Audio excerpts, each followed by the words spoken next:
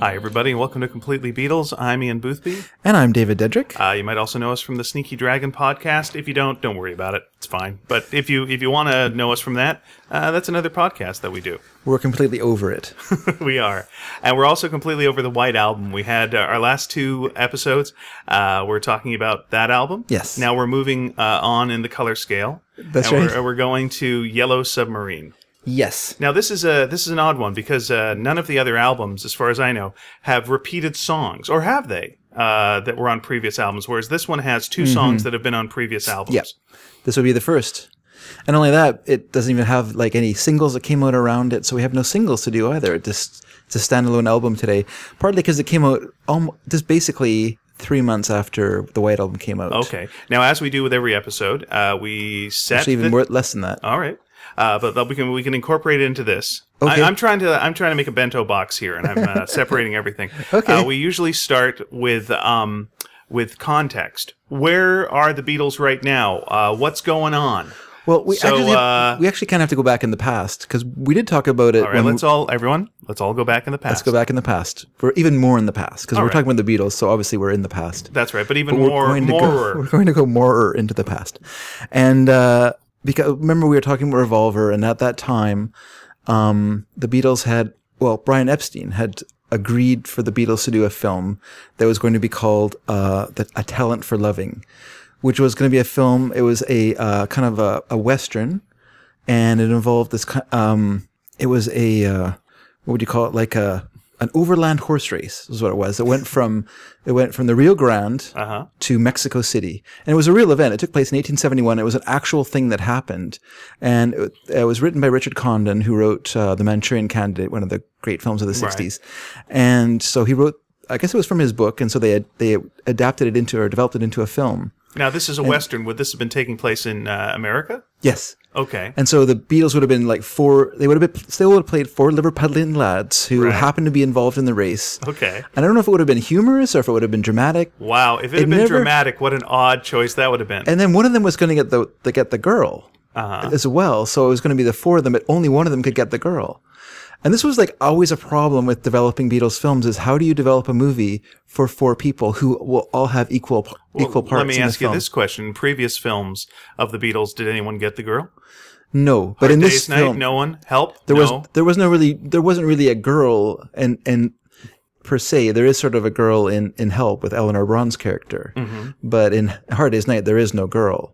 Hard Day's Night is more kind of I don't know what you'd call it. It's almost like a faux documentary in a way, with kind of Marx Brothers elements to it. And when I say that, I'm thinking of like them running outside the train, yelling at the guy who they were just in the carriage with, and suddenly they're outside yelling at him through the window. Who's the famous silent movie star who was chased by all the women? It was the Seven Chances. That's a Buster Keaton film. Buster Keaton film, Yeah, right? yeah. That always reminded me of that. Being chased by all the girls. Okay. In black and white. Sure. Yeah.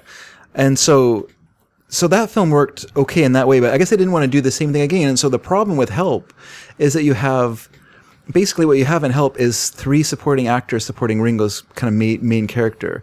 And so it's a very weird juggling act in that film. Well, the other problem is there's no straight person in it. Yeah. It's like they're hilarious, and then everyone else is a crazy funny character. That's right. And it's like, well, there's no grounding, there's nothing to bounce off. There's no Margaret Dumont. That's right. You need a Margaret Dumont. And Margaret Dumont, for those of you who don't know, Groucho Marx, would always be doing his Groucho-y stuff, and she would be, well, I never, and That's right. That's right. Well, anyone of the characters, Chico or Harpo or whoever, or Chico as he's supposed to be called, but I think Chico's the save name that for our Marx cast. That's right. And so what happened? So what happened was basically is that Yellow Submarine was a compromise because they put together all these, like Brian Epstein kind of kept, and not just him, but Walter Shenson, who produced the first two Beatles films. They were like trying to develop scripts and stuff like that. So they did A Talent for Loving, and then the Beatles said no, they didn't want to do that film. And then they developed this other one, which is really kind of weird sounding. The film was called Shades of a Personality. And the idea of all very odd titles. Yeah. And the idea, well, I like A Talent for Loving, but it's a weird title when you know what it's about. Like A Talent for Loving, when I hear that name, I think, oh, it's kind of a period, like it's kind of a 60s piece, maybe kind of a kitchen sink kind of a story. You think with Western horse race. Yeah, that's the first thing you think of when you think of Talent for Loving. And so this film, Shades of a Personality, which is actually the script was developed by this guy named Owen Holder, who wrote the screenplay for If Anything Happened to Me on the Way to the Forum. If Anything Happened on the Way to the Forum, yeah. Which was a Richard Lester film. And so he was brought in to do this script, and it's about a man played by one of the Beatles, although they hadn't decided who it would be, but it was probably going to be Ringo. Always Ringo. As always Ringo. Who suffered a 3-way split personality. And so in the film, the other personalities would be played by the other Beatles. Oh. And so that was what it was going to be, but the Beatles said no. Oh, that's too bad. Like, things got so, with their albums, very in the mind and psychedelic. I could see how you could actually make that work. That's, okay, fair enough. And so then... in some parallel universe, that film happened. So then later in the 60s, probably around the time of Sgt. Pepper, well, it'll have to be that because Brian Epstein had something to do with the approach Joe Orton, who, I don't know if you know Jordan, he was a playwright, British playwright, wrote Loot. Nope. And he was kind of famous. And so he wrote this screenplay. And according to him, though, in his diaries, he says that Walter Shenson told him that they tried to develop the Three Musketeers for the Beatles as well. And they had approached Brigitte Bardot to play Lady de Winter, who's the sort of villainous character in the story. And so I guess they said no to that as well. And so then they brought in Joe Orton. And it sounds like what he was doing was working on Shades of a Personality, because it had the same he was given the script, I guess, with one character with being 4 personalities, and he split them all up into 4 different people. But what he did was he mixed some elements of a novel he was writing that he'd written called The Silver Bucket, and another novel called The Vision of Gombold Proval, and he combined them with this script, and it became this script that involved adultery. They were revolutionary, like guerrilla revolutionaries in the script, fighting in a murder. They end up going to prison. They get caught having sex, like all this, so it's just a perfect Beatles film. And it was rejected by the Beatles, obviously, because what Paul McCartney said was it was gay. It was basically a film for gay people, because Jordan was a homosexual, and so he wrote the script. It was and Paul McCartney said, nothing against gay people. It's just that's not who we were. And so we were given the script, and we were kind of like, what? So they just couldn't see themselves in that role. Yeah, that's right. That's not us. We are clearly Western horse racers. Horse racers, yeah. And so... have you ever heard any of our albums? We're a Western band. That's right. Yeah. And so, they just, when they got it, I mean, not only the parts that would completely give Grandma and Grandpa a heart attack, but just the fact that, the way Jordan wrote it, it was just impossible for the Beatles to see themselves in this. Here's my thing on this: like A Hard Day's Night, the Beatles are playing themselves. They're going to a concert. They're going to do a TV show, and girls are chasing them. I got you. The Help. James Bond spoof. Yeah, and then you got your Help, but at least they're a band. Yeah. And all this stuff's going on, but they're a band, and then it just seems like all these other ideas are just like, okay, we start on the moon. You're 4 rocks that want to be found by astronauts. Yeah. It's just like, what are people thinking? Like, were there any mainstream Beatles ideas that actually made sense that were also in this mix, or are we just remembering all the crazy town ones? Well, to be fair to Orton, I mean, it was just a first draft that he was... Oh, understand. I think... From all these concepts seem so a million miles away from, like, what you would...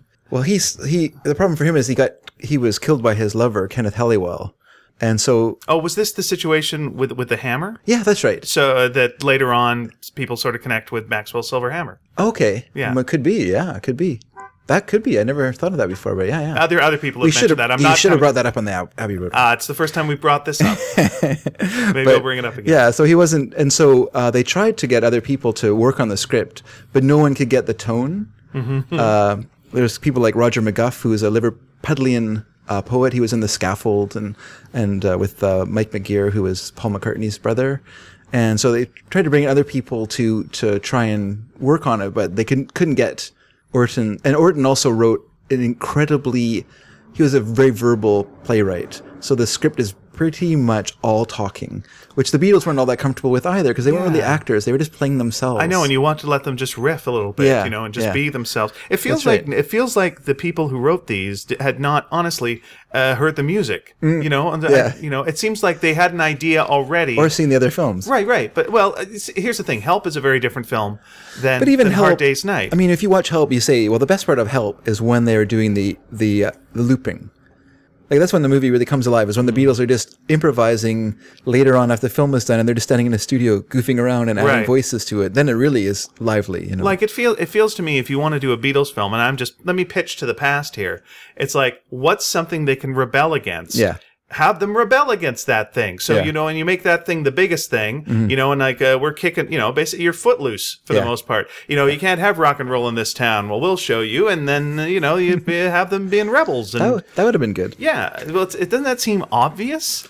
Like, you know, if you're making a Beatles film, but- what are the Beatles? but even make for- the film about that. Don't take the Beatles and shove them into your old concept. But even for them, like if you They're look all at leprechauns. Okay, and they're trying to grant wishes. we were talking about The Girl Can't Help It last week, and even though that film has some really great rock and rollers in it, they almost have nothing to do with the plot of the film. And I think the Beatles, that was what they most dreaded, was just being an adjunct to a script, kind of like the Marx Brothers in A Day at the Opera or A Day at the Races, where the attention it falls on the lovers, on the romantic element of the script, and the Marx Brothers are merely there as a sort of almost secondary plot, you know.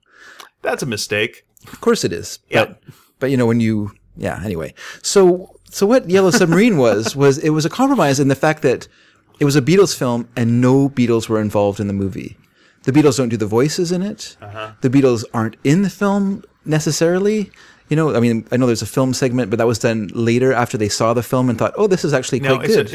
I heard one of the reasons, and you tell me if this is wrong, one of the reasons that they didn't want to be as involved also was the Beatles cartoon, the TV cartoon had come out. And at the time, later I heard they were happy with it. But at the time, they weren't pleased with it. That was the one with Paul Frees doing the voices and whatnot. Okay. And it was the same production company, too. Al Broadux and King Features and that was were the same people who did Yellow Submarine. And that cartoon was famous for being the first cartoon to ever feature real people. There was never a cartoon before that actually had people that were actually like alive, you know, in modern day. Okay. So that was the What first about one. the Warner Brothers cartoon with Jack Benny as a mouse? Well, Jack Benny There you was go. not a mouse at the time. That's a good point. And it wasn't a weekly cartoon. So But yeah, they weren't pleased really with that. Didn't portray them as you know. So they've been burned a little bit by cartoons in the past. Later, think that's probably true. Later they seem to like it. And one of the voices from that cartoon then became, I think, young Fred in this one. Like the guy who did like a lot of at least two of the Beatles voices. He came over to this. So you know, there wasn't hard feelings, I suppose. because I'm sure that there were different. I mean, whether they liked or didn't like the cartoon, I mean, it was probably very limited animation, the Beatles cartoon. It certainly was. I think it was more that they had grown out of that mop top presentation, that the cartoon was still kind of stuck in the past, stuck in the Beatlemania Beatles. Right. And they are, you know, making Revolver, making Sgt. Pepper, you know, and so they're being kind of presented in this backwards way when really they're out constantly about moving forward. You know, and I can see that they didn't like that. Absolutely, yeah. And apparently, Broadux, you know, lobbied Brian Epstein for over a year to make Yellow Submarine, and you know, finally, I guess it was the last resort for Epstein because they needed to fulfill. They had one more picture left on their contract. Okay. So they had to make a movie. There was no ifs, ands, or buts about it. Okay. And so. How do we make a movie without them in it? That's right. How do we make a movie with limited involvement from the Beatles? So when he signed the contract with King Features, he promised that they would provide 3 new songs for the film that would be written once the film treatment was completed, and they would be related to the story.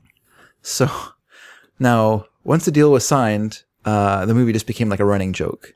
Because whenever somebody wasn't working in the studio, John Lennon would just say something like, it'll do for the film. That was his response. So what the film became then wasn't about them writing songs to, you know, based on the story treatment, which they probably never read.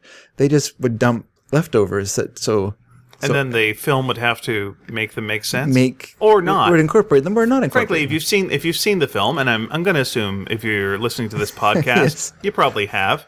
Maybe the songs make sense with what they're playing over. Maybe they don't. You know, some of them do, some of them don't. I mean, some of them really do quite well, but others, you know, it's just a nice song while some craziness happens. Yeah, and so they actually went one over that. They actually provided 4 songs that not necessarily related to the film, but they provided 4 Right. new songs that had not been And released. by the way, now's a good time to mention that we're not going to cover the film itself in Yes. this podcast.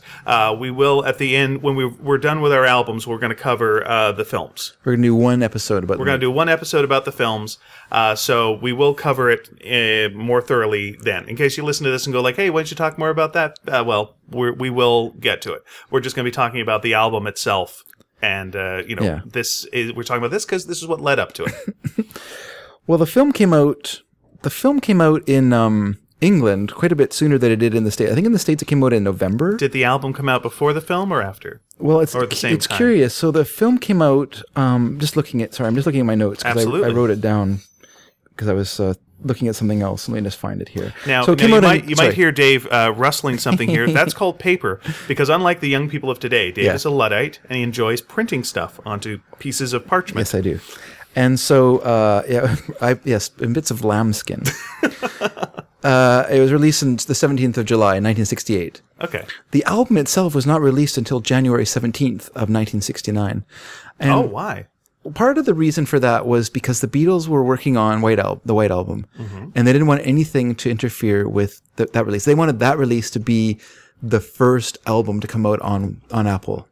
They didn't want the Yellow Submarine soundtrack, the thing they didn't really think very much of, to be the flagship release for their new record label.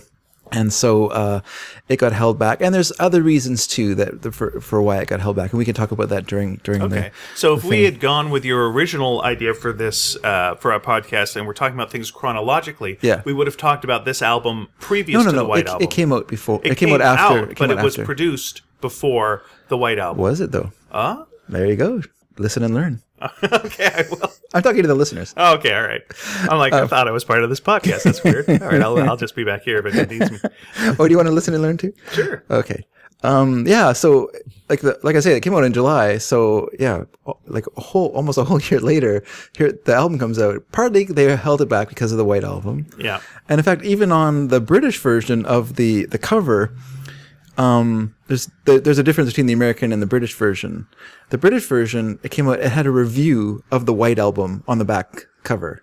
It had a little note from Derek Taylor, who is the kind of the It Beatles had a PR. review of the White Album on Yellow Submarine? Yeah, that was what I had from a critic for the Observer. Right. It had the American one had a retelling of the Yellow Submarine story with some extra pictures. That's nice. I understand that. That's a good That idea. makes sense. It Okay. makes sense. But that's like coming out with, it's like Stephen King has his book It, and Yeah. on the back of it is a review for Carrie. Like what's the point of that? Like, does that make you go, "Oh, I shouldn't buy this. I should get the White Because- Album," because The Beatles were disowning it in a way. They were either even further distancing themselves from the release. And I mean, Yellow Submarine has always suffered from that. Yellow Submarine is the ugly stepsister of the Beatles. Maybe not for us, but even for us, I think it's still the taint still kind of hangs around the Yellow Submarine's album. And one of the problems with it is that it was not issued or was not publicized or was not released or talked about as the soundtrack album. It was talked about as a new Beatles release. And so when people went to it, they found, 4 songs they'd never heard before. and then half of it is sound is the score. Half of it is a soundtrack, which American audiences were used to. Because A Hard Day's Night and Help, both those releases, the North American releases, combined the soundtrack, combined the orchestrations with some of the Beatles songs. Oh, did they? Okay, all right. Well, because with A Hard Day's Night, United Artists only had the rights for the songs that were in the movie itself. And I guess would be the same with Help. So they couldn't, in North America. So in North America, they could not release a full album of all the songs from the album. They could only have the 6 songs that were in the film. So on the other side, they have some of the orchestrations that George Martin did, This Boy and things like that, Ringo's theme. And then interspersed with those would be the songs from A Hard Day's Night. Okay. And even then, they left some of the songs off. They didn't put all the songs from A Hard Day's Night onto that. Oh, no, I guess that wouldn't be true. I think they did leave off one, but anyway. And the same with Help. Help was also interspersed. The British one is a full 14-song Beatles album. In North America, Help was 6 songs plus a bunch of string, orchestrated music that you put up with. And so, yeah, when they got Yellow Submarine, and Yellow Submarine in a way is fairer than those albums. Like those albums, if you're not interested in the orchestrated part of it, you have to sit through them or lift the needle up and put it down on the songs you want to hear. Yellow Submarine was kind enough to put all the Beatles on one side and all George Martin on the other. So if you're not interested in the orchestrated stuff, and it's sad that you wouldn't be, because it's actually really good. Yeah. But if But you you weren't, can understand why. yeah, if you want, you can just, you can listen to one song till it's white, to one side till it's white, and the other side is completely pristine, and untouched, no crackles or any pops on it. And so yeah, I think that, so today, still, like, I mean, people talk about the songs like they're leftovers. They didn't put on any songs they liked on it. That has 2 songs that were already issued. One was in England. It wasn't though. Like song. Oh, shoot! All You Need Is Love is was only a single. It was never released on an album. So in a way, that's not so bad for British. I mean, you've got to British put people. Yellow Submarine on Yellow Submarine. The Yellow Submarine song is pretty no obvious. choice. Yeah, there you go. Yeah. And if you're gonna double down on a song, All You Need Is Love isn't a bad one to have on that. I mean, it's kind of, you got to have it on this album because it's how the movie resolves. It's the point of the movie, So yeah, you got to have. If you didn't have it on this album, that would be very strange. Well, actually, even after the release of Yellow Submarine, the Beatles had second thoughts about it, because it came out in January, and so in March, 1969, like in the spring, they produced it was a 7-inch. It would have been a 7-inch EP, like a single that ran at 33 1/3 RPM, and it would have. And there is a tape in like the EMI library. There's a compiled tape it's been compiled and banded, so it's all ready to go as a master tape. And it has, on side 1, it has Only a Northern Song, Hey Bulldog, and then Across the Universe, which wasn't in Yellow Submarine, but it was going to be like their little kind of a bonus track. And on the second side, it would have had All Together Now and It's All Too Much. And so they I guess they talked about it enough to get it to that stage. And Across the Universe still hadn't been released yet. Like had been given to Spike Milligan for this World Wildlife Federation album. But did I say give? You said it was given to Spike Milligan for the World Wildlife. Across the Universe, yeah. Yeah, Across the Universe. I thought I said a different song title. But anyway, so Across the Universe, it was given to Spike Milligan. Milligan. Stand uncorrected. But it still hadn't been released. So if it had come out on that EP, it would have been like a bonus track that no one had heard yet. And that would have been a good bonus track. Yeah, it would have been nice. But I guess they decided that it would be bad faith for the people who'd already bought the LP to then have to go. Or this EP came out. There was kind of like a better deal that you didn't get all the George Martin stuff on it. So yeah, so they didn't go that way. They seem to always want to be fair. They didn't want to, even to the point of not putting their singles on their albums. Yeah, so they didn't want to rip people off. They want to give people something new. Sure. Maybe that's a nice thing about them. All right. So we can just start with the album. Let's just get right into it. Let's get right into it. Okay. Now we have talked about the song Yellow Submarine before. Yeah, I don't think we need to go too much into it. Well, what album was it previously on? It was on Revolver. Okay. And I think it works really well in Revolver. And what's interesting, one more interesting thing about this album is that, I guess I could talk about it. But when I was, I'll talk about it in a bit. But what I was listening to this is, I was thinking to myself, how great Yellow Submarine sounds. Like, what a great song. I love the drums. I love the drumming in it. It's just the kind of bass drum sound that Ringo gives it. Because it's like one of the only times in your life that you'll hear like swinging bass drums. That's, so it's really, it's a real treat. And I was kind of like, when I put it on, I was kind of like, well, I'll skip over Yellow Submarine. But as soon as it started, I was like, oh no, I'll listen to Yellow Submarine. This album just as a whole feels like a good way to get the young audience, like a really young audience. Mm-hmm. Like if you're someone who's like a teenage girl, you just turned 12, and you put on the White Album, that thing might freak you out. There's a lot of on that thing. But I think so. You put this one on. This is your Christmas present. Yeah. Then you're going to enjoy the whole thing, and then flip over the other side. Mom and Dad are going to enjoy that while you have a little tea. Maybe. Why not? It's relaxing, and there's really nothing on the album that you go, what did I just hear about marijuana and sex? None of that. It's just like a nice Yellow Submarine, and everything's fine. What's I guess, well, the Beatles did grow up with their audience. Mm-hmm. So the audience who was with them in 63, 64, were okay with the White Album. But though that audience's brothers and sisters, who were maybe 12 and 13 when the White Album came out, it wasn't for them. Like, there was a whole new musical movement, like the bubblegum and stuff like that filled that gap that the Beatles left behind. The Monkees, filled it for a while. And then we move on to like the the bubblegum kind of era of the 1910 Fruit Gun Company. Well, there was and all that still, kind of stuff. I mean, there was still like a new audience that was interested in the Beatles because of the cartoon we just talked about. I mean, there are kids that didn't know the Beatles as musicians and just knew them as cartoon characters. They were the equivalent of the Archies, or Josie and the Pussycats or what have you. So it was like, oh, what's next for me if I like this? And well, I think they would have been. I think that's true. I mean, true to a degree, but they would have been more real than that because the Beatles were pretty well known, absolutely, and were real. Absolutely, they were real. But every Saturday morning, because you didn't have a lot of choice, you had 3 channels, and you probably, there you go. So 1 in 3 shot, you're gonna be watching the Beatles, and that's your idea as a little kid of what the Beatles are. Now your transition from that to Yellow Submarine isn't too large. Your transition from that to Helter Skelter a little bit harder if you're 10. Of course, the other albums were still available too. That's true, but as a kid, you probably are not going to be buying too much on your own. You got to be careful. You never know. And you're a parent. A parent would put this on and feel completely comfortable. Would they until it got to the next song? Well, I don't know. I don't think there's anything that the parents would psychedelic. It's psychedelic, but it's not sexual, and it's not light a joint and let's go for a ride down the river of open your mind and death isn't real. It's okay. Let's get to the next song then. So the next song is Only a Northern Song. Yeah, which is a big To Heck With You from George Harrison to a recording company. Well, to the other Beatles. Right, but wasn't the label Northern Records? Am I wrong about that? Northern Songs. Northern Songs. There you go. So, well, it had 2 meanings. One thing is it actually dated back. It was the first song that George recorded during the Sgt. Pepper sessions. So it was recorded before Within You, Without You. And it was pretty much, as soon as it was finished, it was shuffled off to one side. It was not going to be considered as releasable on Sgt. Pepper. Mm-hmm. But yeah, and so it kind of like the album that it found its way onto, it's a contractual obligation song.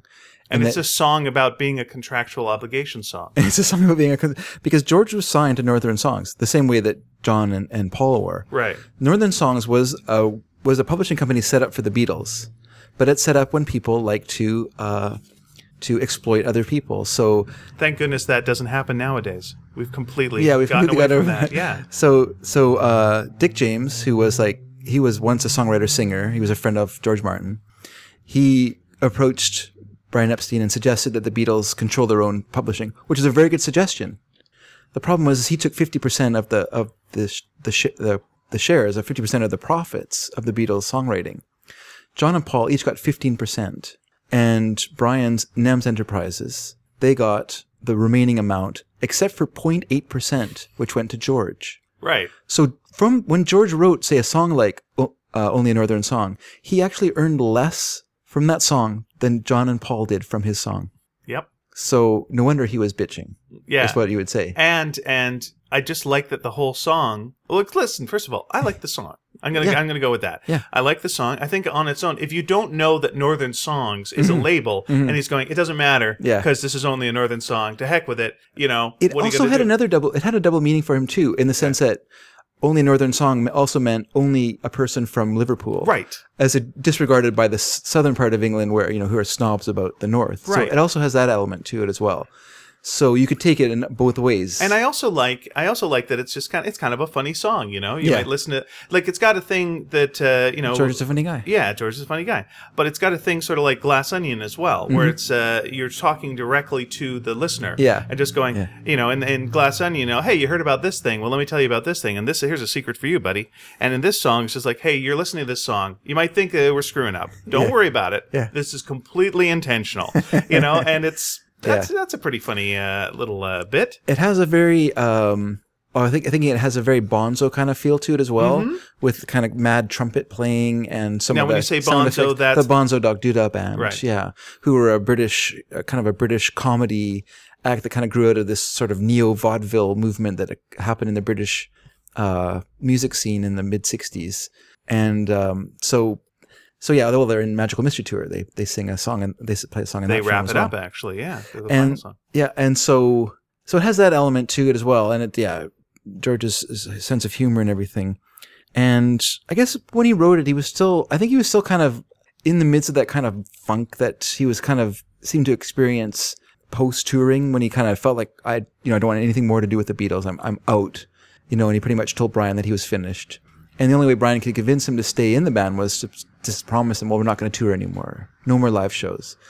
And I still think George was kind of like, but, okay, that's fine. But do I really want to be in this band? I'm basically a junior partner, with two very powerful individuals, who obviously are, have the most of the control of the group, and he could go on out on his own and, and maybe it wouldn't be as popular or as big, but he would be George Harrison. Yeah, even if you've got a quarter of the Beatles' fame, that's still insane. Still insane. Well, and you're just fine with it. Whatever you get, if that's what you want, you're fine with it. If you leave a group, everyone faces this. When you leave a brand, you will never be as popular as that brand, or very rarely.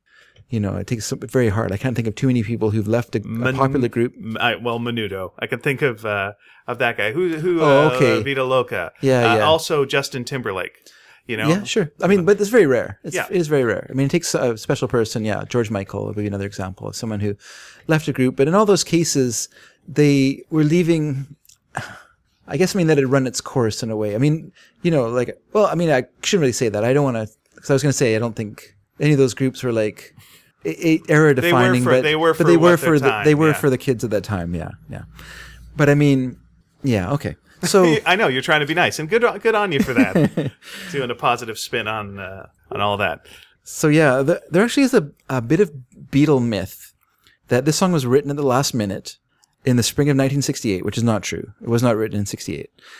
At 2 a.m, while the London Symphony Orchestra sat waiting for the song to get finished, and in fact, the Beatles actually never used the London Symphony Orchestra. They never contracted them. Okay. So the story is completely fabricated. And I was thinking about it. I was thinking, I wonder where it came from. And then it occurred to me, didn't I read that in George Harrison's book, I, Me, Mine? I don't have the book. I only read it from the library because when it came out, it was a book where it was like a boutique book. Mm-hmm. It was very expensive. It was like $100 book to buy it. So basically, the only place you could find it was in a library. And so I remember signing it out and reading it. It's an interesting book, but I seem to remember that story being in it. But anyway, if it is, it's George misremembering the past. Okay. Or maybe a story that was, started off as a good little tale to tell people, became more real over time. Yeah, if you've got that book, anyone out there, and I'm sure someone does, please let us know if that was the case. Yeah. When you're saying the symphony's showing up, I love the... But they're waiting. They're waiting for him. They're sitting there. Here's what I wonder about that. If that did happen, and I guess it didn't happen, but the symphony does show up to certain things. They show up. Yeah. Now, if you're the symphony, do you have to always dress up, like in the tuxes and the whole thing? No. Like, say you're coming to the studio, are you wearing your khakis? Your evening are you wearing dress? your sweaters? Are you just wearing a t-shirt? I think at that time it would have been suit and tie. It would still been a suit and tie. Yeah. I wonder now when they do it if they dress up or not. It would be strange to see like the London Symphony Orchestra just in their casual Friday wear. Well, even the bands were expected to come in a suit and tie. Yeah, I guess that was the time. It was your job. Yeah, you're showing up for work. Of course you were. Wear your uniform. Mm-hmm. And that was your uniform. I like though that when they used to be playing, like John would play nude occasionally, and then it goes to, and now it's time for the suit and tie. And here we go. We're gonna do all right. Big with George, what you're saying. I mean, you're a young person at that time. You're getting this degree of fame. That's a weird thing, and you've got people constantly whispering at you. You could do better. You're my favorite. These guys are holding you back. You're always going to have those whispers in the ears, always, because someone thinks they can make money off you, so someone's going to be saying that to you constantly, and if you're open to it, that can be a little weird. Yeah, and I think we were talking last week or not last week, but the last episode about Brian Epstein and how I kind of came around to thinking of Brian as the fifth Beatle, and I think that's another example of that is the fact that Brian could, he was intimate enough with all the Beatles that he could bring them down from, talk them off the ledge. Yeah. George is ready to jump. Just, I'm going to leave, and there's Brian, let's talk about it. Let's think about it. We can reach a compromise, and you're involved in a group of people and with people you respect that you don't want to let them down. And there's all kinds of things working for the Beatles. I mean, once Brian was gone, that aspect of it was gone as well, and it became much harder for the band to stay together. Yeah, the father figure is gone. Yeah. Now John Lennon the kids are living alone in a house, and they have to make up your own rules. Yeah. And here comes Lord of the Flies. And John Lennon himself said the Beatles ended when Brian Epstein died. So I think that's true. I think it is true in the sense that they ended as a that version of the Beatles. That version of the Beatles ended, and the end was begun. Well, it felt the slow winding down. If I was to, I mean, I don't know it as intimately as you, but it feels to me from what you've said, the Beatles as a band ended then, and them as individual musicians playing together is what you were getting at that point. But yeah, they were definitely going. But even in their that own was by the time White Album, that was already starting. Oh yeah, it's such a diverse album. You know, you can tell this isn't a unified force. This is individuals all working together and just and doing stuff in shifts. So when they were recording this song, what's interesting is they did their backing track, and then they did a bunch of overdubbing onto that, and then they went back in and they erased all the stuff that they'd added to it, and they started all over again. And that's when they added the trumpet, that kind of crazy trumpet being played, which was played by Paul. There was also a glockenspiel being played by John. So these people playing unfamiliar instruments just to add some sort of texture to it. And then they added vocals to Take 11. So this would have been Take 11. And so actually what they did, they had two different takes of the song. They had one take, and then they had a different take, which was Take 11. So they added the vocals to Take 11. And then, so they had one track featuring drums, piano, guitar, and tambourines. Then they had another track that featured bass, guitar, offbeat drums, double track vocals, and a guitar solo. So they had two. So basically what they had to do was take those two and combine them together. So once again, it involved, because they didn't have 8 track, they only had 4 tracks, so they had to double up on 2 4 tracks. Okay. So they could have 7 tracks of instrumentation and vocals, with one track acting as the pulse to control the other machine.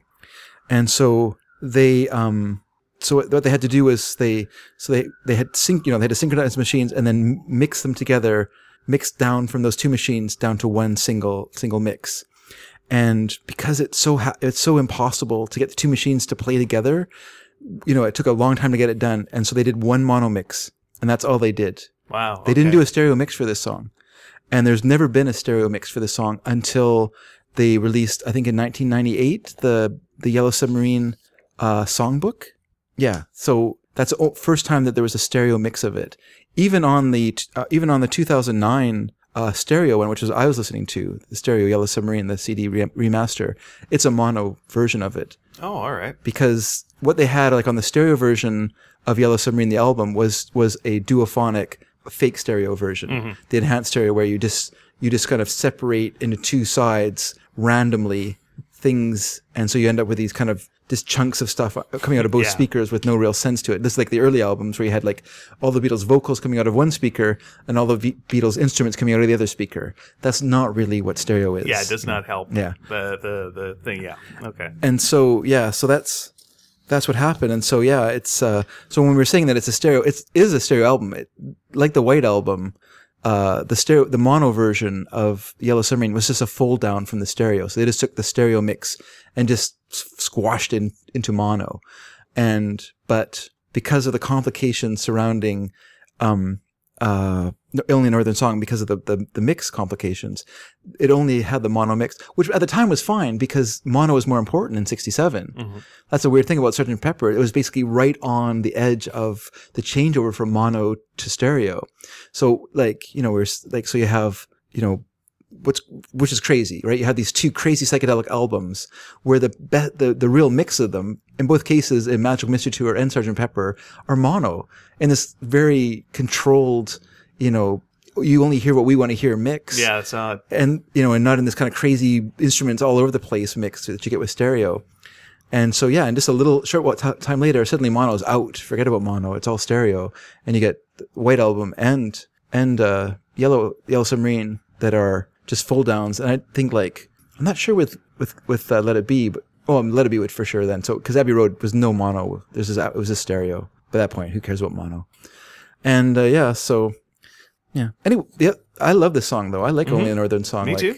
It's I really think sneaks up on you. It goes places. It sneaks up on you, and I think it just suffers from the Yellow Submarine curse, the curse of the Yellow Submarine soundtrack album. This is the fact that you've heard people say that it was cast-offs, that it was stuff they didn't want, and so you come into the songs with that expectation, and then you listen to them, and you and that's Well, I mean, your coming take. coming out of the last couple albums, when I hear the coming up, I'm like, all right, it's one of these, and I like that it comments on it, Yeah. and just like has fun with it. Sure. So yeah, Yeah. good on them. Good I'm on- all for it. good on them. All right, so moving on to the next song there, which Track is number 3. All Together Now. Yes. And this to me feels like, I mean, if you're a British lad, Yes. come Christmas time, you Yes. were taken to a panto. Exactly. And at a panto, there will always be a sing-along. Yes. And that's what this feels like. It's A just sing like- along, and also things like where you're supposed to like do something to make something happen. Mm-hmm. You know what I mean? Like, if you clap your hands, Tinkerbell will Tinkerbell live. will live, or things like that, right? So in this case, like at the end of the film, John Lennon says, "We've just heard reports that even bluer meanies are coming. So come on, everyone. The only one way to get rid of them is to sing." And so then the song starts, and they have the bouncing ball, and they have. And I remember seeing it. I first saw Yellow Submarine as a very young child. I was probably maybe grade 3 or grade 4. I just happened upon it when I was flipping around on the TV one day, and I was probably grade 4 because I knew who the Marx Brothers were at that point. Because the opening of it really reminded me of the Marx Brothers, just that kind of open freeness of just the absolute absurdity. The fact that they can walk in a door and a train can come on a door, and it just caught my attention, my particular mind at that time, and I absolutely fell in love with the film. But I love the ending too, of just having the Beatles show up and then sing this great song at the end of the film, and just have this kind of sing out, just fantastic, and I still feel that way about it. I love this song. But I hate when people say, "Oh, it's just a dumb, repetitive song," and it says "All Together Now" 54 times. Well, of course it does, because it's a sing-along. Yeah. Of course it says it. When my Have you heard Little Brown Jug? It says it like 454 times. Wow, you counted. Good for you. My grandparents are from Lancashire, and they used to tell me that. So they know how many holes are in Blackburn, Lancashire. Oh yeah. Yeah. Did you want to know? Enough I can to look that up for enough you. to fill the Yarwood Hall, I think. Yeah. I could give you a specific number if you need it a later time. But they were saying how when they went to the movies, Okay. one of the things you would have at the movies, you would have your newsreel and what have you. Sure. You would also have a sing along. They did that in the States as well. Yeah. So If you watch old cartoons, there are cartoons that have. That's why I said Little Brown Jug, because Right. I remember seeing a Follow the Bouncing Ball cartoon of Little Brown Jug, where about 1 minute into you're really sick and tired of Little Brown Jug. This is a common thing. Yeah. Why I'm bringing it up as the England is because Yeah. people in England are familiar with this thing. When you go to the movies, is you Sure. do a little sing along, Yeah. and they're all game. And also, by the way, it's much more of a singy culture in England. Like Okay. you would have pub songs. Yeah. Someone starts singing, and Well, then everyone knows sure. the song. So it might be a little harder to get an North American Yeah. audience, Yeah. Even at that point, to start singing. And a But Canadian audience, forget about but it. a British audience, hey, They're we're going to right have a there. sing-along. Darn rights we are, and here we Sure. go. Well, think about Magical Mystery Tour, where they have the accordion. They have Shirley Evans playing the accordion on the bus, and everyone's knows singing the along. songs. That's the thing. Of course, that makes me think of the scene in It Happened One Night with Clark Gable and now I can't remember her name. The don't Frank wanna Capra film. Okay, it's not Myrna Loy. No, it's not Myrna Loy. okay. She had a French name, kind of French sounding name. Pepe Le Pew. Pepe Le Pew, that's right. And there's a scene in there where they sing "The Man on the Flying Trapeze." So Yeah. there's a person playing, and they all sing along on the bus. I think there's just a different time as well. I mean, different generations. Different than us nowadays. We'd be singing along to Skrillex. Yeah, it feels. I like it sometimes when the Beatles slip into something that you could tell was really comfortable in England. You could tell really comfortable. Like if you watch some of their live performances, John really likes to be the sleazy compare, like kind of yeah. the guy that Eric Idle would play in the Monty Python. That's like, right, yeah. Hello, everybody, and ladies, and hey, you want Yeah, yeah. the The little pencil mustache. Yeah, real and- slimy guy. Yeah, It's just yeah. like the ladies will be so. They just really enjoys Yeah. doing that kind of thing. And Yeah. I get the feeling with this song that it's fun. They're having a good time with it. So that joy kind of bursts out of the song. And if you don't like it, I think there's something wrong with you. What's weird is that in some of the things I was reading, it suggests that All Together Now was written as Paul's contribution to our world, like when they needed something to do for the Our World. Okay. But it doesn't make sense to me because it feels like it's such a movie ending moment that he wrote it with the idea of having the sing along for the end of the film. Because Though I can see, like, the point of that was to have a song that people in many languages could sing. Something so guess. repetitive. Yeah. And, this definitely can be sung almost by Yeah. anyone. They could do the chorus for sure. Yeah. So, yeah, I could see why you'd think that. Okay, that's possible. And also, if you're, once again, I'm going with the scenario of, an album that you want to play for your 10 or 12-year-old, Beatles fan, This is a song no parent is going to object to. It's fine. There's no hidden messages in this that I can think. Oh, wait, can I take my friend to bed? Sorry, I stand corrected. There's something in there that maybe they'd have a problem with. Yeah. But it doesn't mean, couldn't even mean that though. I mean, it could be like just a sleepover. Sure. Nice slumber party. Yeah. Nothing wrong with that. Why not? When I was a kid, my friend and I was How over. dare you assume something there? Yeah. We slept in the same bed when a friend came over to visit. Nothing happened. Oh, of course we're not. fine. Of course we're not. Who's saying it did? Just This is not a place for a confession. I'm not making We're a having a confession. nice show. It's just little Why kids. would you bring that up? The guy might be listening right now. You weirdo. It's just little kids. What's curious when you're talking about Yellow Submarine, when the song's on it, they were all, the weird nature of it is they were all recorded before the White Album, mostly all recorded before the White Album. So like they are like All Together Now was recorded like a day after they recorded Baby You're a Rich Man. Okay. So they were at Olympia Studios recording Baby You're a Rich Man, where the guy drove them like a slave master and got them to, record and mix a song in 1 6-hour session. Okay. And so then they came back Dave's the next actually night. doing the whipping motion with his hand while he's doing That's that. fine. I'm talking. No, it's good. And then the next day they come back to Abbey Road Studios. And what's interesting, George Martin was away. So it's just Jeff Emmerich and the Beatles doing the song. So the Beatles were kind of producing themselves for it. And I guess they kind of took the spirit of the night before and they did this song. It's kind of a simple song, but they did it all in 1 6-hour session. They got it mixed and all done in one night. Good on. So yeah, it's so the next song, Okay. Hey Bulldog, Hey Bulldog. which I think for most people is kind of the highlight of the album of Beatles songs on it. It's got a great intro. The reason, Holy cow, it's a good it does. intro. It's like something's whoa, I'm in. Yeah. I just want to say the reason that it does so is because it's kind of the one song that's escaped the curse of Yellow Submarine soundtrack, in the sense that it was written for it and not like a cast off that was kind of pushed onto it in how people view it, right? So people see that song, they're like, oh, that's a legitimate song on Yellow Submarine. All the rest of them aren't legitimate, but the Hey Bulldog, that was a legitimate song. Okay. That was really written for the album. Good. Unlike Only Northern Song, which was a cast off from Sgt. Pepper. It wasn't good enough for Sgt. Pepper. Sgt. Pepper was a pretty good album. If something wasn't good enough for Sgt. Pepper, it doesn't mean it wasn't a good song. Yeah. It just means that it didn't fit what the kind of the theme of Sgt. Pepper. I'm seeing the person that has that objection, and they're sitting in a room with their headphones on, and they're a little smug.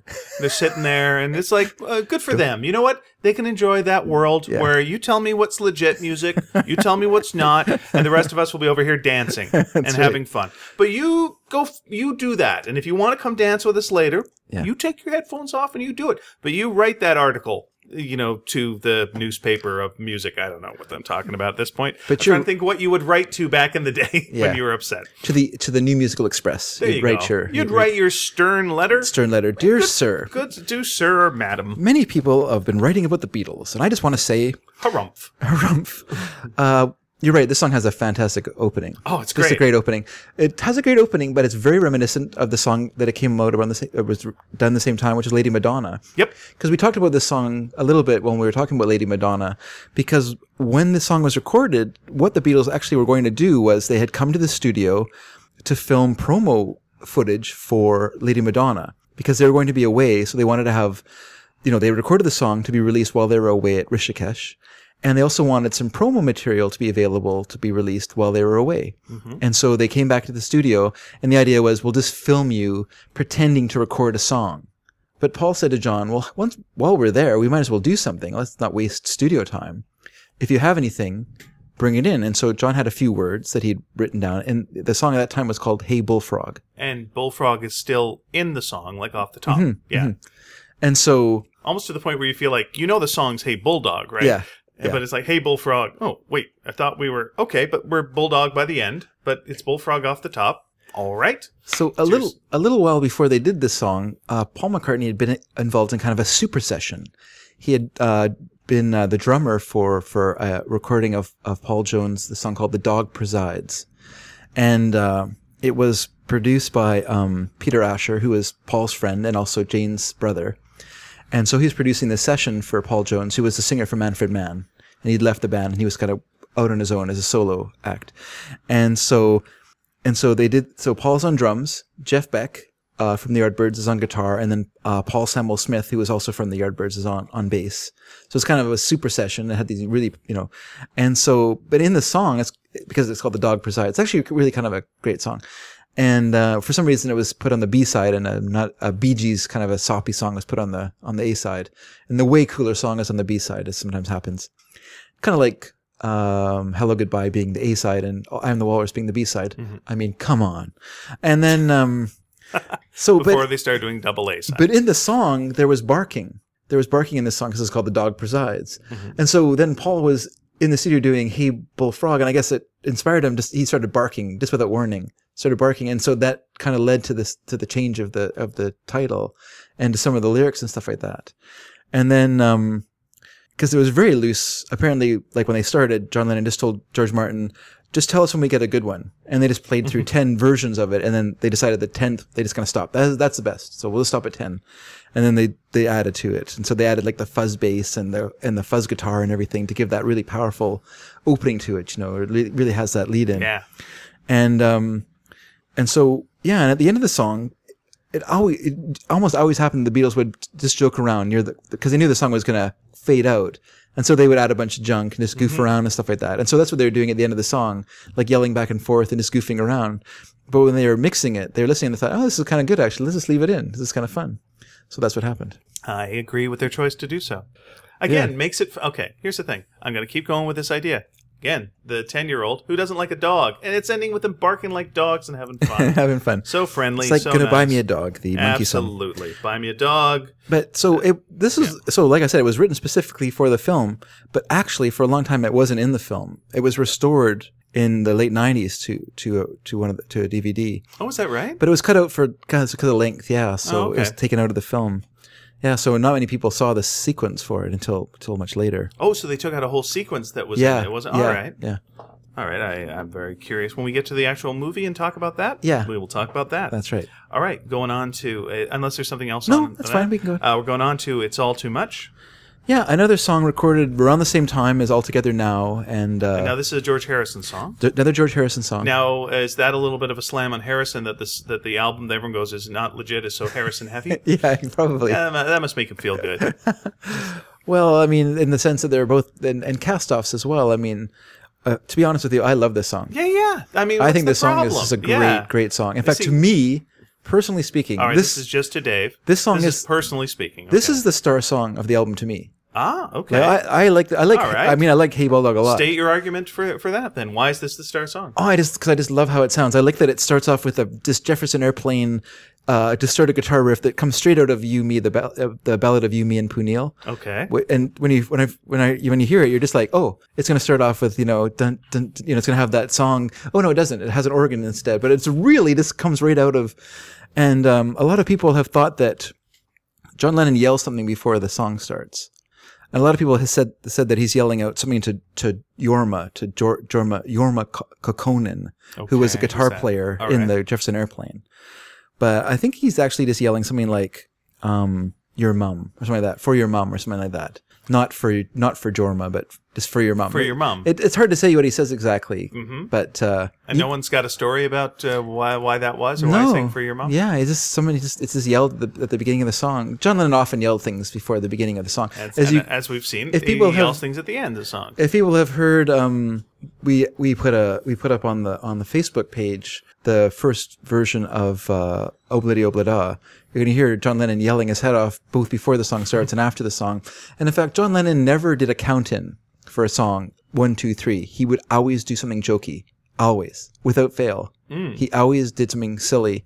And Mark Lewison in his book comments very early on, he says it's hard to understand why the Beatles, how they could do the songs without cracking up all the time at his count-ins. Is that why they did All Together Now, to force him to actually do a count-in? Well, yeah, that's Paul McCartney though. So. There you go. Okay.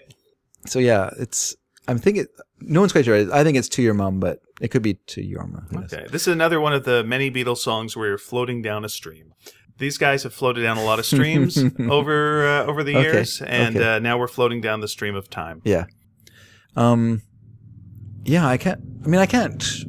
You can't. I mean, what you like about a song is subjective, so you really can't say, "Oh, I like the song because." But you can. Because it's your podcast, and you can say what you feel. I love the guitar in it. I think it's just a great guitar, and it's both George and John playing that distorted lead in it. So there's lots. It's a back and forth. Although the beginning distorted part was played by Paul, so Paul played the opening distortion, that kind of part of it. He did that, and then it was George and John who, in the song itself, play the crazy part. And I guess, I just think it's fantastic, and it's just full of this. It's kind of a kitchen sink song in a way, like, and it was recorded. After the Beatles did Sgt. Pepper, I really think that they were kind of lost for a while before they we talked about it in the Magical Mystery Tour show, before they really bore down and started working heavily on Magical Mystery Tour. There's a period where they were just kind of going to studios, doing these kind of 8-hour long jams, and for no real reason. And they recorded little bits and pieces of it, but and I think they're just working it out. They're just working out all the Sgt. Pepper, all that hard work and everything like that. And they just were still kind of carried on by the force of it. They're still being carried by that. But they just had no outlet yet, so they're jamming, well, you can't they're doing songs here and there. Again. You've made your big concept album, and now what are you going to do? Exactly. You got to go back to being a band. You do another concept album. Well, but what did they do? Another? Magical Mystery Tour is kind of a concept, isn't it? I guess it is. But it's not them in character, sort of like the last one.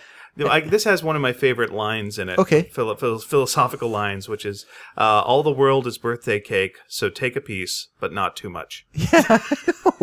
Yeah. It's fabulous. Like that very much. And go, good advice just all the way around. It's something about being everywhere and then back at home in time for tea. Yep. Which I like that too, that very parochial British psychedelia, Yep.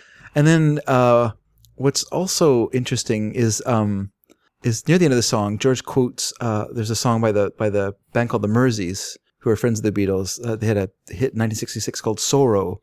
And George quotes from it, which he says, "With your long blonde hair and your eyes of blue." That comes from that song. Okay. So I don't know why he quotes from it, but it's the heck. What the heck? It's a kitchen sink. Throw it in. And also everything else is in the song. The more you give, the more you get. The more it is, and it's too much. That's also quite similar to, in the end, the love you make is equal to the love you take. Yeah. I mean, they're having lots what you put out is what you take in. Don't take too much. Settle down. It's all, you know what? This is all good advice. Yeah. Out there. Yeah. And it's a fantastic section of the film as well. And then what's fun is if you listen carefully near the end of the song, they're saying too much. They actually start saying tuba. You can hear them start saying tuba if you listen carefully. Yeah. And then they start saying Cuba. I don't know why. Just for the heck of it, I guess. And is there some people there going like, oh, they're pro-communist? Did someone read into that and that kind of business? I don't know. I probably no one noticed it, actually. Okay. You just have to be listening carefully. And then look, there's people at this point who are thinking Paul's dead, right? I mean, people are listening for clues in this and listening backwards and forwards and, And then I guess after they recorded it, a little while later, they brought in the brass and one bass clarinet to play on it. And the brass part quotes from Jeremiah Clark's The Prince of Denmark's March, which is like a trumpet voluntary. Mm-hmm. A trumpet voluntary, it's the part that kind of goes, da, da, da, da, has that kind of... What does a trumpet voluntary mean? It's a fanfare. Have a choice whether or not to play or not? It was a fanfare that was played to announce someone. All right. So one example of a it's not the Prince of Denmark trumpet piece, but the opening to Masterpiece Theatre, that's a trumpet voluntary. Okay. Do you know the horn part that opened Masterpiece Theatre for years and years? That would be an example of a trumpet voluntary. And so for whatever reason, they quote David Mason, who played the piccolo trumpet on Penny Lane and also played on like the A Day in the Life and stuff like that. He's one of the people playing on this part as well. And he mentions that once again, disorganized session for the typical overdubbing session for people coming in to do session work. No one knew what the heck they were doing, and what should have been a 3-hour session stretched on for 5 or 6 hours. And the other thing I was reading when I was looking this up, Peter Doggett, who I think wrote one of the best books about the Apple Records debacle. I was reading something that he wrote, and he maintains that It's All Too Much was briefly considered for the White Album, which is ridiculous because why? Well, because the song was in the movie that came out on the 17th of July. The White Album didn't come out until November. So why would they be considering a song to put on the White Album that was already featured in a film that was in theaters? Mm. Did you ever ask yourself that, Mr. Doggett? That's all I'm going to say. All right. I have nothing more to say with this song. Very strong opinions. I thought it was weird. Dave has thrown down his napkin on the table. Well, if you're going to say, walking away. If you're going to say it, I said good day, sir. Look at a calendar. Good day, sir. Look at a calendar. Yeah. Learn some calendar math, fella. Because he was saying that's one of the reasons why the soundtrack album was held up, was because the Beatles were considering putting out It's All Too Much. Okay, maybe there's a counter argument to that we're not understanding. Okay, If so, maybe so. Please let us know. Mr. Doggett, as always, we take corrections. Yes, Mr. Doggett is welcome. Is Mr. Doggett alive? Yes, he is. Oh, okay. Yeah. Well, I assume he's listening. Of course he is. He's a Beatles fan. Well, he just listens to all the podcasts. Yeah, he's got a lot of time right now. He is now that guy with the big headphones, sitting in the chair, writing handwritten letters to magazines that no longer exist. Hopefully someone will take him to the library where he can get on the internet, log on to sneakydragon.com and let us know where we're wrong about that. Yeah. Okay. We're not. The answer. Okay. That will be our reply. So moving on from there to All You Need Is Love, which is the second repeater song. Now, where was this song first featured? It was a single. Yes. In England, it was only a single. Okay. Because it was in the Our World broadcast, which the Beatles, remember we were talking about that as the Beatles did a television show called Our World, which had 90 countries from around the world contribute little filmed bits and pieces, and then the Beatles performed live, and everything was live. It was all done live because it was a satellite transmission.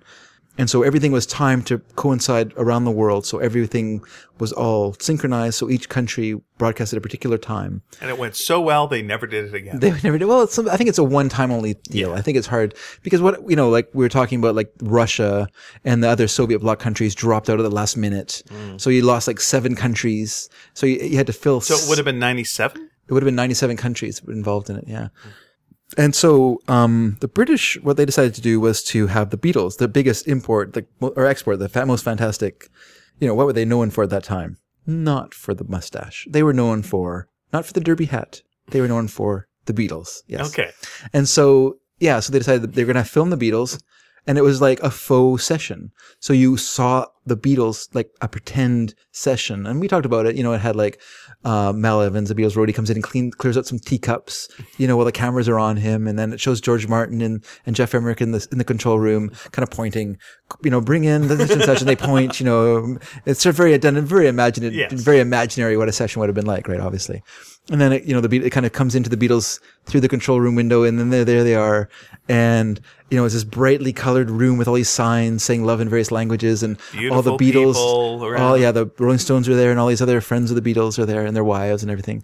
And of course it was shown in black and white, so all the color was a bit for nothing, but it looked beautiful. If you look at pictures of it, it looks great. And, and so that was how it was first broadcast. And then like 7 days later, it was in the shops and for sale as a single, with Baby You're a Rich Man as the B-side. Because Baby You're a Rich Man was kind of earmarked for Yellow Submarine until it was hijacked and put onto the B-side of All You Need Is Love. And so, and I guess, I can't knock them for putting this in the movie.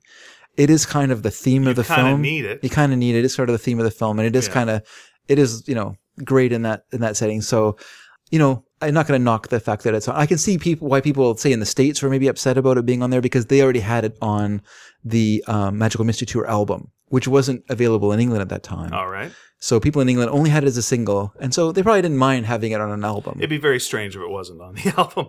It wasn't on Yellow Submarine. Yeah, it would be very odd. Yeah. Yeah. It's kind of a linchpin song, so you can see why it's there. You can see why other songs were left off, that they didn't want to put every song. In '98, Apple released something called the Yellow Submarine Songbook, and what that did was it has every Beatles song that's in the film on a CD. And when it came out, it was really exciting when it came out, because it was the first time that all those songs had been truly remastered for stereo, because the original albums. I guess I should say truly remastered for stereo, using like newer equipment, going back to the tapes and getting everything cleaned up and sounding really nice and fresh and sharp. Like when you heard the Yellow Submarine Songbook, you were so impressed by how all that stereo sounded. It sounded so good. I think that the newer ones are an improvement on that. But if you want to hear it, Only Northern Song in stereo, that's the only place that you can hear it, is on that album. So yeah. So that's where the Beatles' contribution ended. Now, a lot of people think that George Martin getting side 2 of the Yellow Submarine album was a bit of a favor given to him by Brian Epstein. A kind of a for services rendered favor, What was that? What's the benefit to him on that? Well, he's on a Beatles album. He gets all the money for his songs, so he's getting mechanical royalties Right. for his own And he was getting compositions. He's getting paid for the film as well. He got paid for the film, but he also gets the mechanical royalty for his compositions being on the album, on a Beatles album. Yeah. Not on a George Martin album. Gotcha. Beatles album sold about 4,000 to 1, or maybe more than that, 4 million to 1 to a George Martin album of orchestration. I mean, that's a good question. How much does like an album like this sell? Like how many copies? I think White Album was in 8 million homes. Okay. Within the first few months of its release. So Yellow Submarine would have been comparable. Probably not exactly the same amount, because I think there would have been some bad word of mouth that kind of dropped the sales a little bit, including bad word of mouth from the Beatles themselves, and they're putting the review of the White Album on the back of the record. But I think it still would have been pretty massive. I mean, George Martin himself would never have had those kind of sales ever. And so before I used to argue as George Martin as being the fifth Beatle because of his musical contribution to the band. And of course, if I'm going to say Brian Epstein is, I'm going to take that mantle away from George Martin. It's funny with George Martin, he's both lauded and criticized. A lot of people credit him, maybe over-credit him for his musical contributions to the Beatles. But at the same time, a lot of people take away a lot of what he did for the Beatles.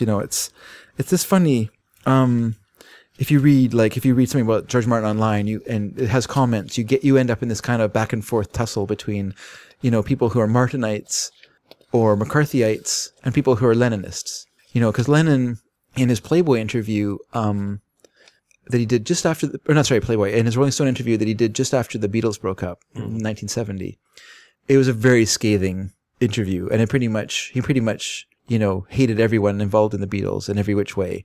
Brian Epstein was terrible, George Martin was terrible, the other Beatles were terrible. And, if you listen to Plastic Ono Band, his kind of Primal Scream album that came out around that time, it's basically the spoken word version of that album is his Rolling Stone interview of 1970. And so, but unfortunately, what he said in that interview, really affects how people look at the Beatles and George Martin and Brian Epstein. I'm sure if you talk to John a year later, or maybe even 7 days later, he would have had a totally different opinion. Yeah, he just left home. But he was like, hey, what were things like with your folks? And then it gets into print, and there you go. And I often, by the way, that's the world we live in now. By the way, like everyone is saying exactly how they feel at the moment. Yeah. And it's now locked in forever. By the way, so just heads up as to that. If there's a lesson to be learned from this, be careful. And so, what he said in the interview, he said, "Show me some George Martin music. I'd like to hear some." To which the interviewer should have said, "Well, Yellow Submarine, if you turn over the record, there's like a whole side of George Martin music on there," which, by the way, John, is really good. Really well orchestrated music composed for the film. How do you think that would have gone over if he'd said that? I don't think it would have gone over very well. I don't think so either. I think that would have been the end of the interview. So bad advice to a guy in the past that we're given. I think that John was... he was a hothead at the time. He was a hothead, but he was also... I think he was jealous of George Martin and Paul McCartney's relationship. McCartney was very musical and was very able musically. He's one of those people who could pick up an instrument and just kind of figure it out.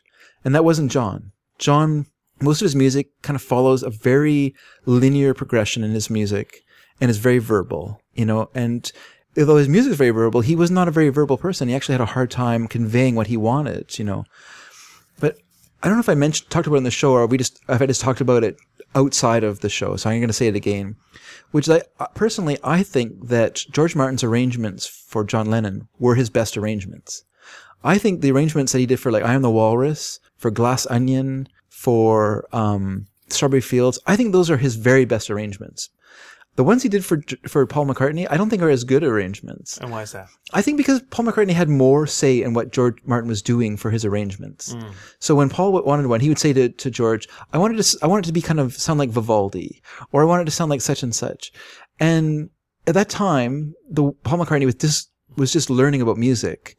And a lot of his taste was being shaped by the Ashers, the family that he was living with. He wasn't letting George be George. Yeah. And so he wasn't able to get the benefit of it because he was keeping the control. Yeah. That's right. And so when George Martin did his arrangements for John's, his things were kind of like, well, I wanted to sound like, 4,000 monks standing on a hill, or I wanted to, so he would give these kind of general ideas of what he wanted. And so then it was up to George to take those very general instructions and turn them into an arrangement.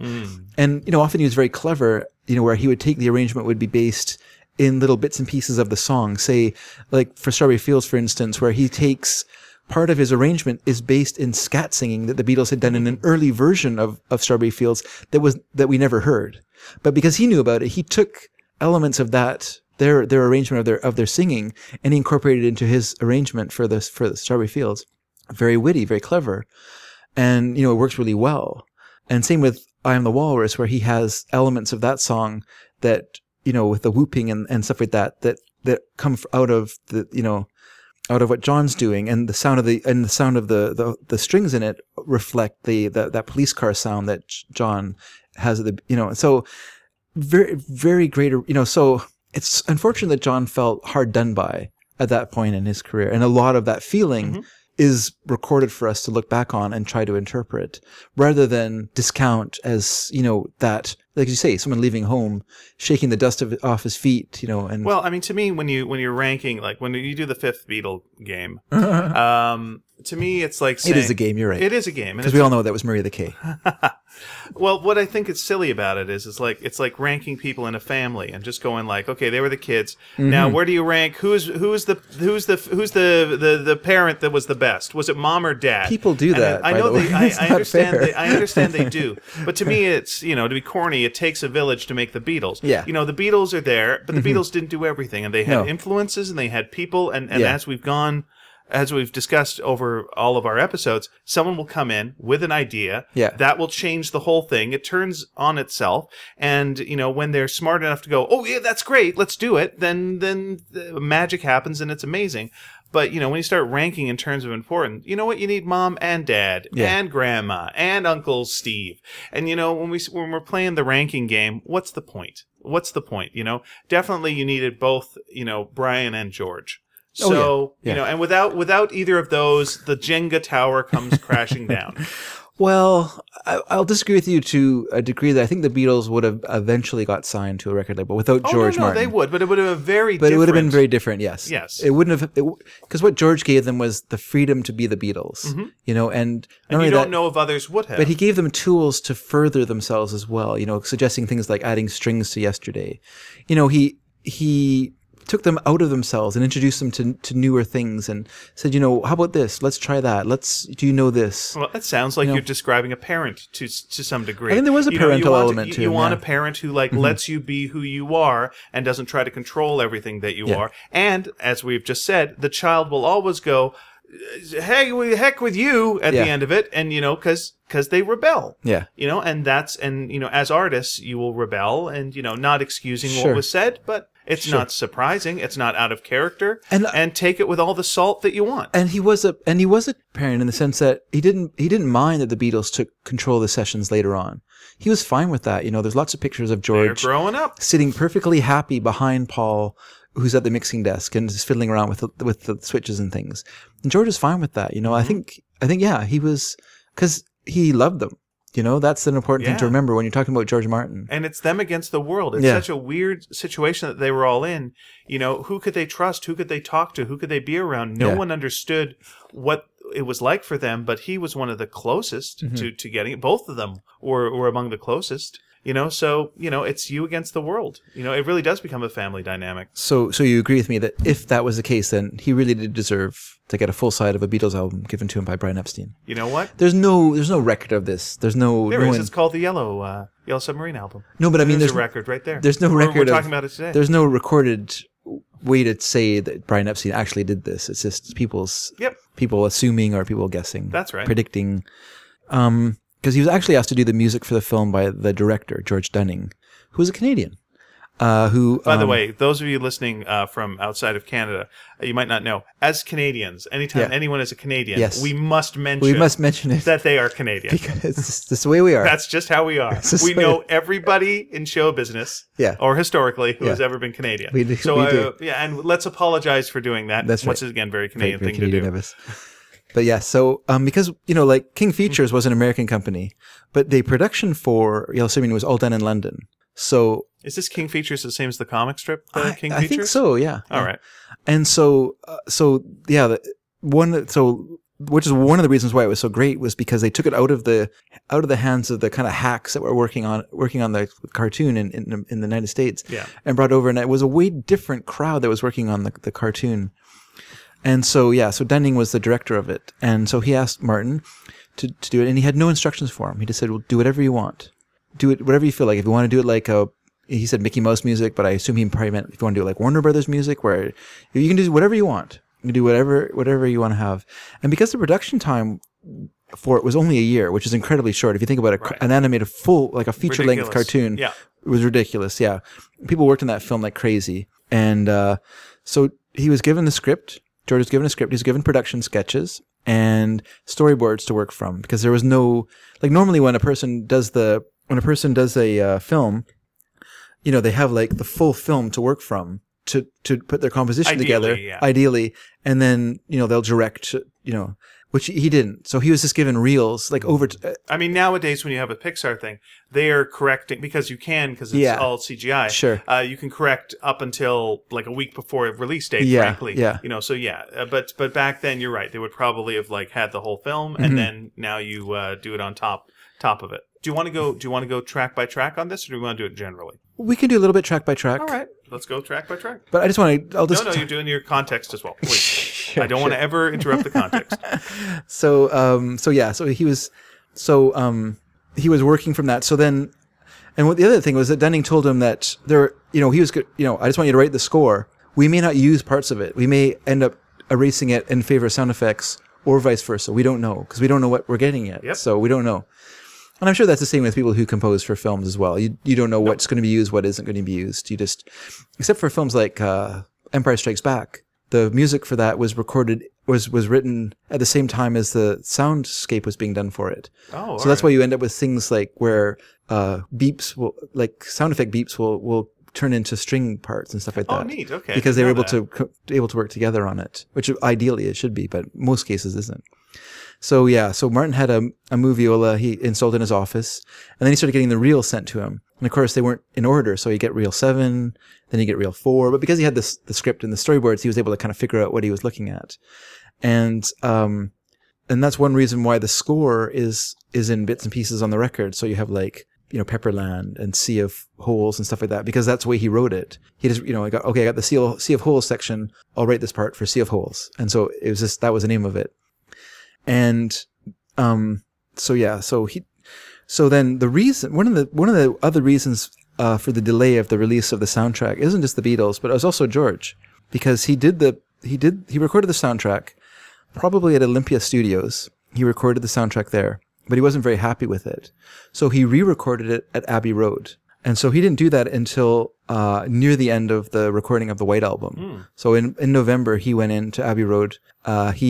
Ron Richards, who used to work for Abbey Road and had left with George to start AIR, and Jeff Emmerich. So this would have been Jeff Emmerich's first time kind of engineering a Beatles session, although not strictly true.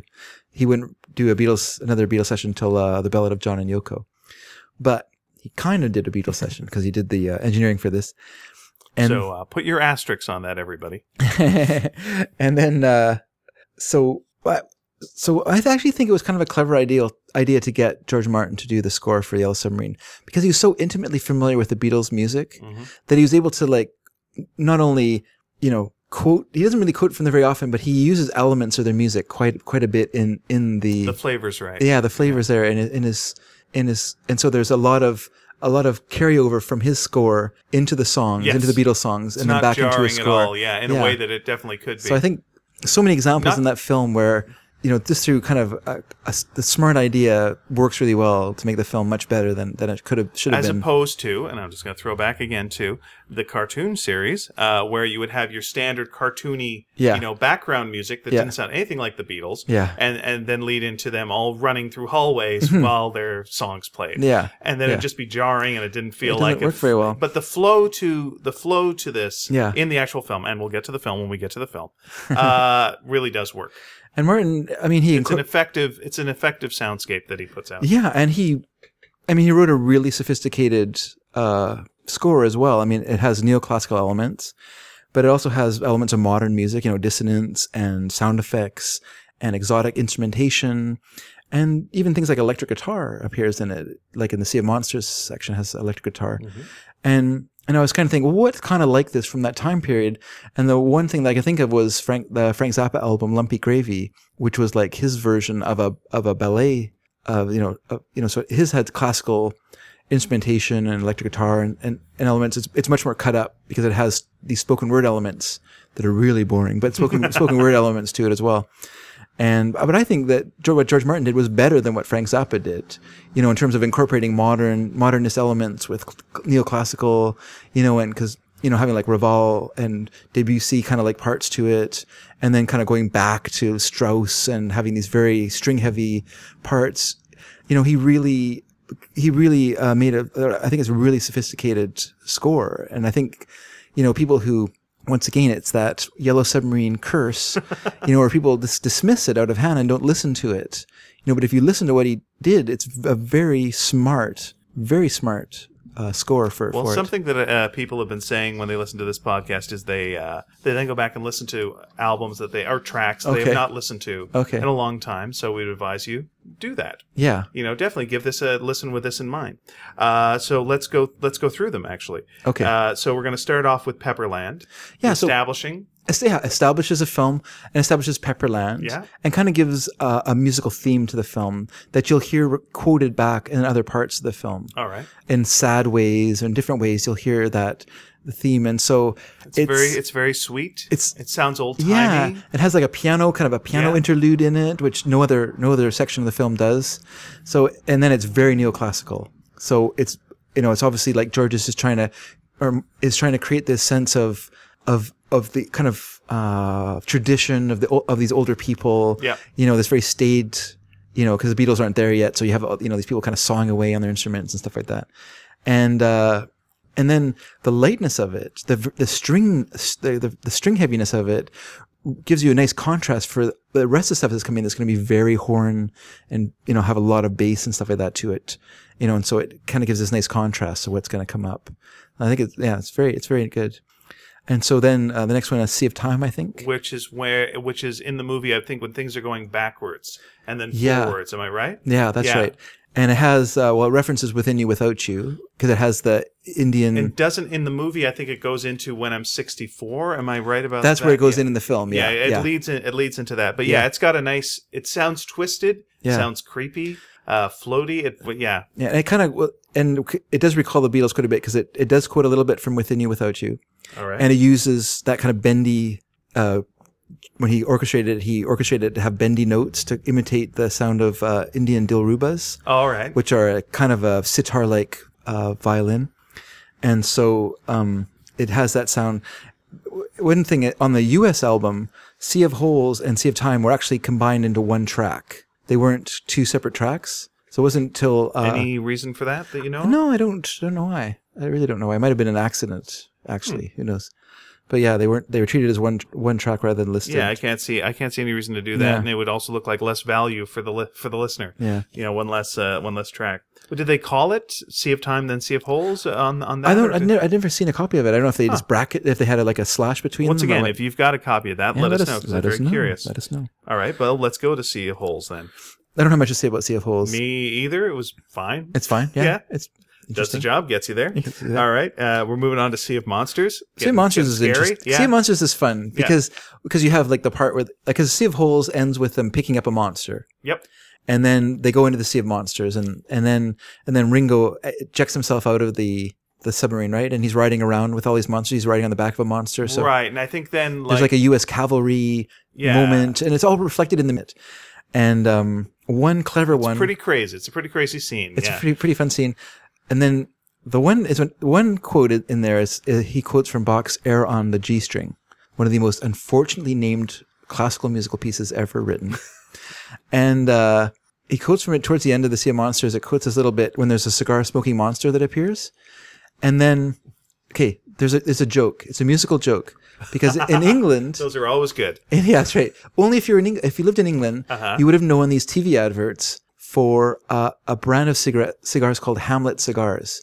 And in their commercials, I'm kind of they familiar. used this Bach piece for their commercials.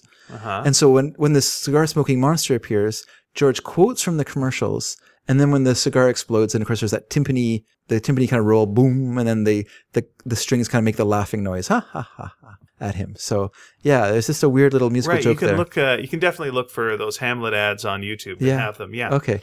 I just remember like going to some commercial festivals, and they would ran a whole bunch of those in a row, and they were quite good. And so they use the and then near the end of it, there's that vacuum monster that appears that's sucking up the other creatures and stuff like that. And so then he grabs a corner of the screen and he sucks up the screen, and then we're left with the white.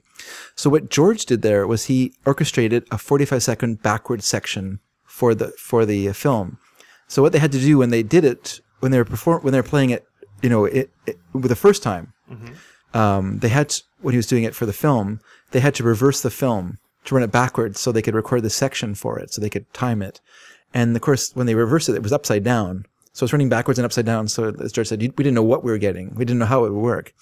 Well, one funny thing was the engineer in the original session, when after they finished recording this part, he didn't turn off the red light right away, and George Martin is looking, and he could see him talking into his microphone.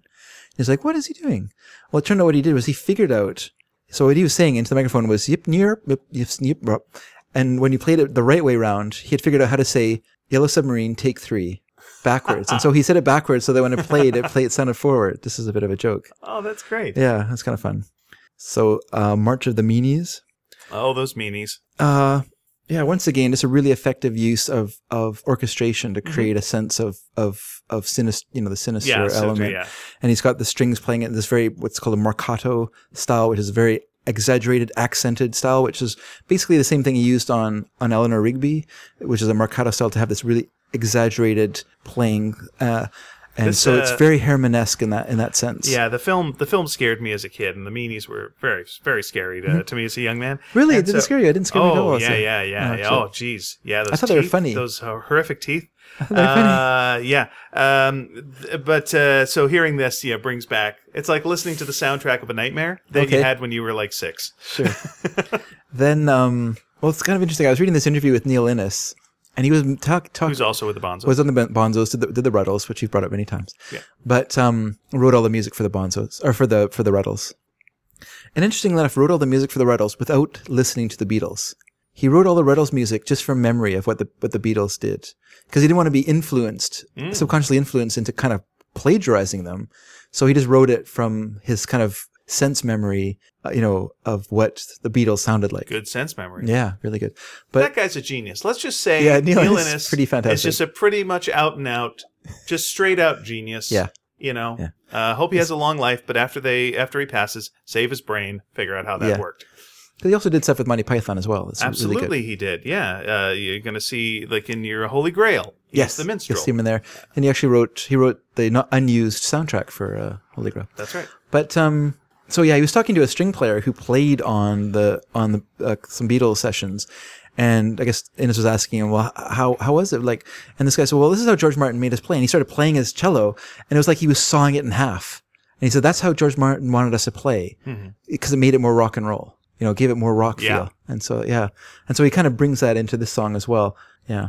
Well, the more you say about this, the more I'm glad that they did give George half an album to really give him time to shine. Yeah, he deserved it. And the other thing he did on this is the Bosendorfer Grand that they had in Abbey Road in Studio One. This would all been done in Studio One, or I don't know where at Olympia, but he had him stand on the sustain pedal and then drop a metal object onto the strings to make these kind of rung sounds and stuff like that. Yeah, so it gives it this different sound.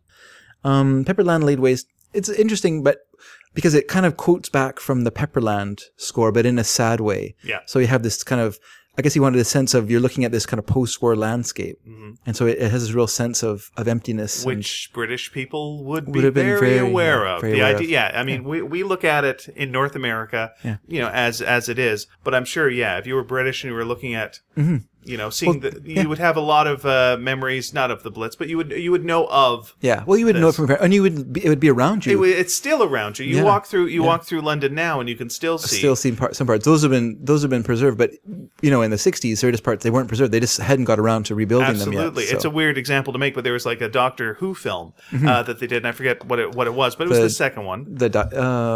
Okay, yeah. All right, but Invasion Earth. That sounds about right. Yeah. You guys know who I'm talking about. And the Daleks had destroyed like a chunk of London, and all they had to do was just like take you to a place in London that had already been destroyed. Like there's places that so and Martin himself served in World War II. He was not he never actually saw combat. He came a bit late, but he did fly as an observer for the RAF. And no one wasn't affected. Like so, even even now, those kind of images have a different impact on people in England than they probably would to North Americans. So we were nice and safe.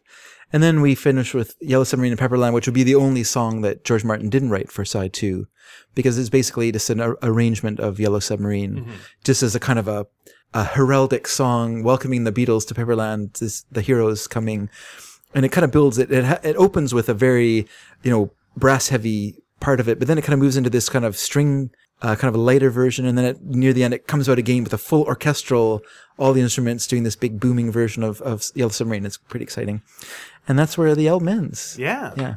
And so, what have we learned from this album? We've learned. Sometimes you can do half an album without the Beatles, and still it's an okay Beatles still album. A pretty good album. And I think listening to it again, and I would say I will point the finger at myself as someone who judged this album as being less worthy than other albums. And listening to it again, and I listened to it quite a bit because when I'm doing my notes and stuff, I'm always listening to the album, right? Just for thoughts and stuff I can incorporate. And I have to say that I really enjoyed it. It moved up quite a few notches in my So let's get rid of the curse. Yes. We've done an exorcism with this episode. There's the no curse longer, is gone. The taint is gone. We'll just take it away. That's right. Good for you. The taint is gone. Yeah. Fantastic. Yeah. All right. So that wraps up Yellow Submarine. This episode. Those of you... It's good this one was kind of light, because the next one is going to be really heavy. Okay, but it's not going to be as heavy as the two-parter. No. We put a lot of our lives into the White Album. Speaking of which, we have a piece of merchandise that I'm going to tell you about. Sure. As a tribute to our... on our Sneaky Dragon site, sneakydragon.com, we sell shirts, mostly shirts for our Sneaky Dragon podcast, but we're going to have one now as a tribute to our two-parter on the White Album. Yeah. And what we're offering is what we call the white shirt. Okay. Now, let me explain what this is, Dave. It's a white shirt. Yes. There we go.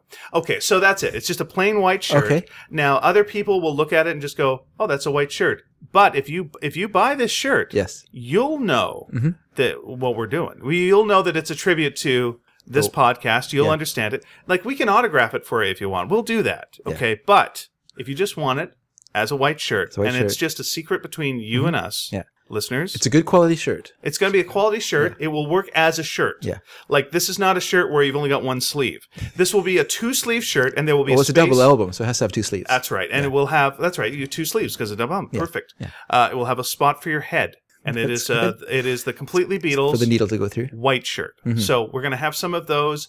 Have you settled on a price yet? Or we'll put that on the website. It'll probably be a little cheaper than our regular shirts. Okay, I would say. Okay, that would be fair. Sure. But yeah, go to our website sneakydragon.com and go look for the link or look along the menu. It's Ye Olde Shop. Yep.